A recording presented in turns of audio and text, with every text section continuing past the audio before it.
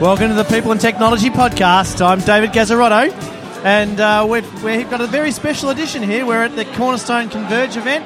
I'm joined, as usual, by my partner in crime, Jared Cameron. How are you, Jared? Great, Dave. It's a pleasure to be here. We're at the annual Converge conference in Sydney. Big event. We're in the bar at the moment, aren't we? Yeah. And who are we joined with? We're joined by Frank Ricciardi, who's the VP the Senior Vice President of APJ.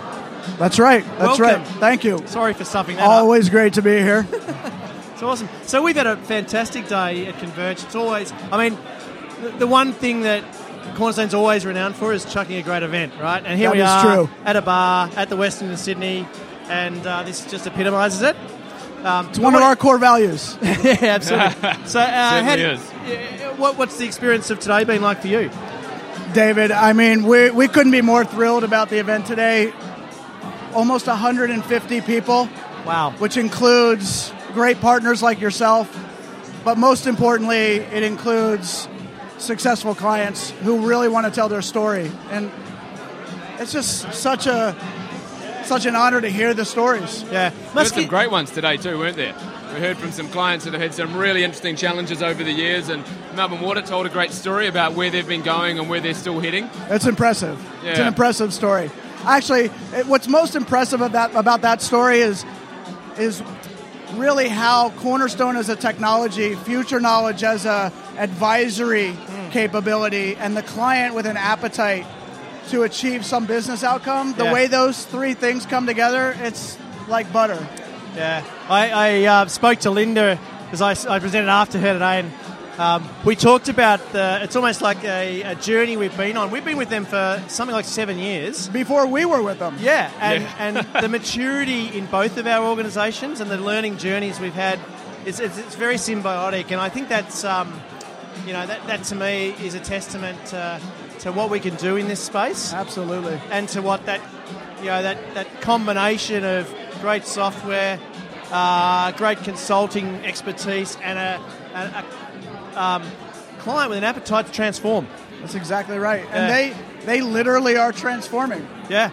And it's great to be partners in crime with you on it. I saw something interesting actually today, Frank. One of my takeaways was actually there were so many customers that were so grateful to be able to hear that story. Not just the Melbourne Water story, but to be able to hear from all of the customers, the networking. That's one of the key things about this event, isn't it? It's really, they get to come along and see. I had someone say to me, they've done exactly word for word what I want to do in my organisation. They've just spelled that out for me. Right. I think it's just great hearing those kind of examples, isn't it? Yeah, look, it's about building community. It's about clients coming together and telling their story.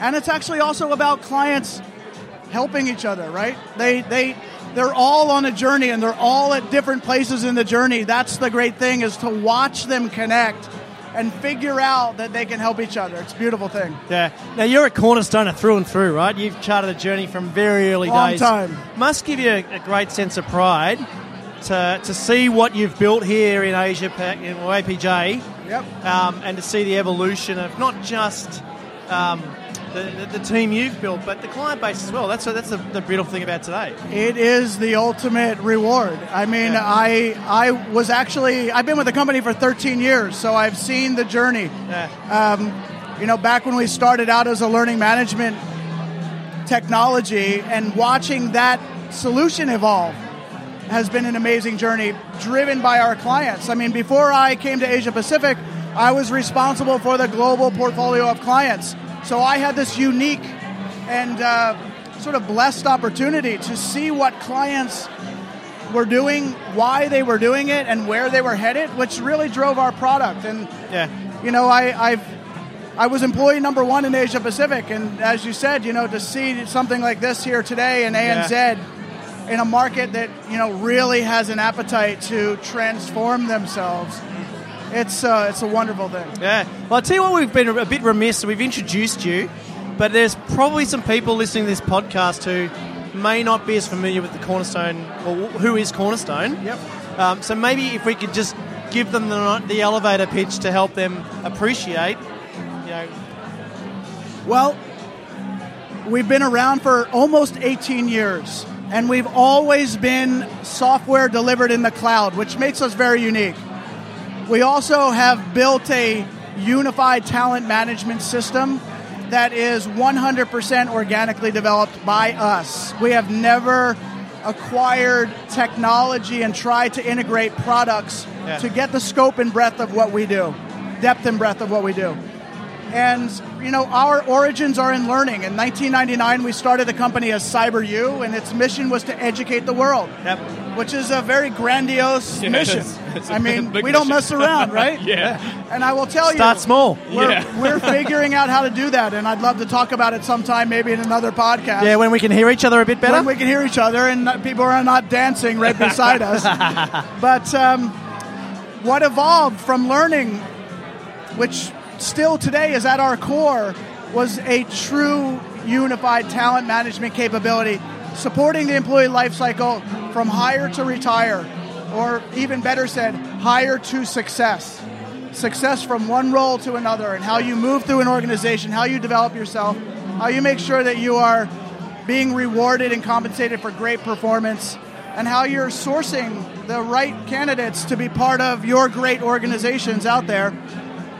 There are lots of technologies that can do that can automate business process. We don't think about it that way. We think about it as, what kind of experience do you provide to someone who's applying for a job, to an employee, to a manager, to an executive? And, thinking about it that way really changes the paradigm on how software gets delivered. Yeah. Interesting, though, because, Frank, you talk about experience. We do still hear it a lot. And, we even heard it today from a couple of people that they're just still trying to get out of that sort of manual, paper-driven, like the experience. They love the concept, they love the idea, but they do still struggle with just trying to do things efficiently. Still seems to be a big driver. Surprises me we're still interacting big organizations that are still doing things manually. We're still talking about moving off of paper and automating stuff. Yeah, automation. Who cares? Lowest hanging fruit. Who cares? But here's the beauty, is that if that's really where you are in your journey, then you can do that with Cornerstone. You can do that with Future Knowledge. It's a journey.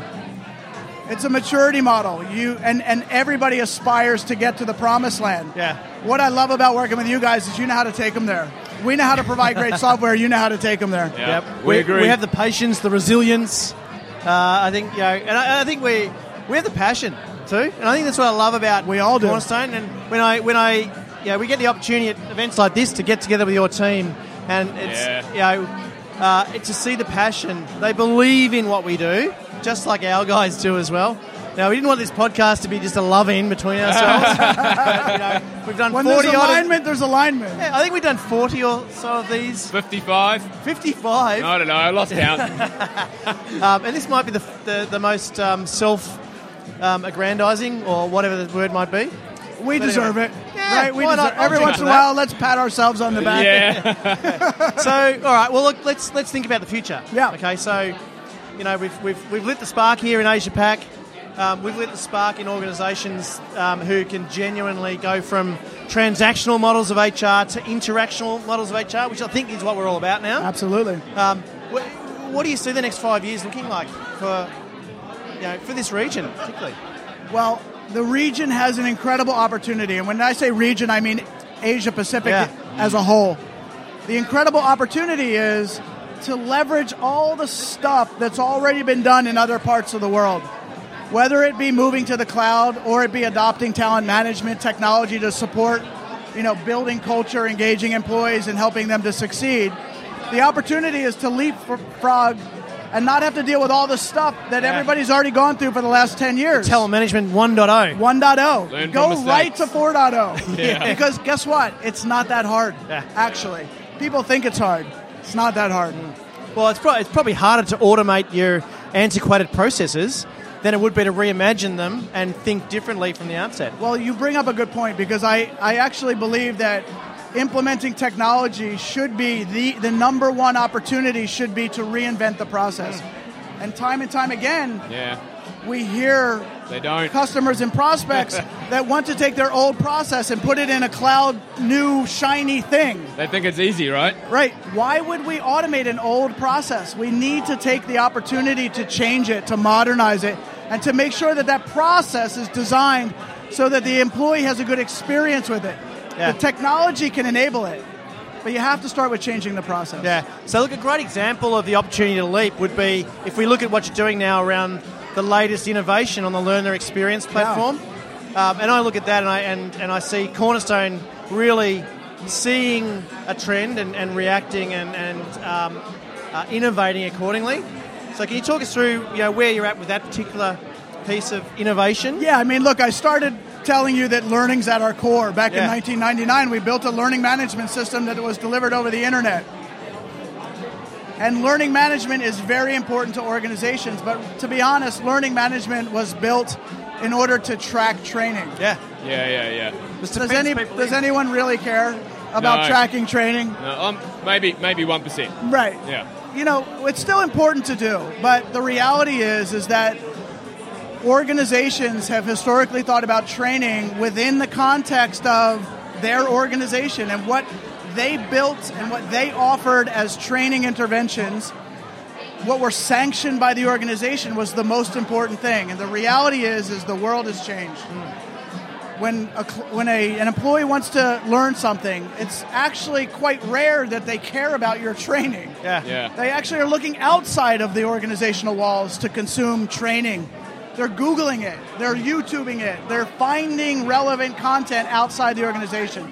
So Cornerstone believes that still it's important to track it, but what we've done is now innovated in a way that allows us to put a learning experience on top of the learning management system so that it can work in tandem, such that the way that people consume training is the way that we consume YouTube or Netflix, or we consume in movies, or the way we consume audio in iTunes or in Spotify. Yeah. And that's the modern way to consume content, and that's the experience that learners must have.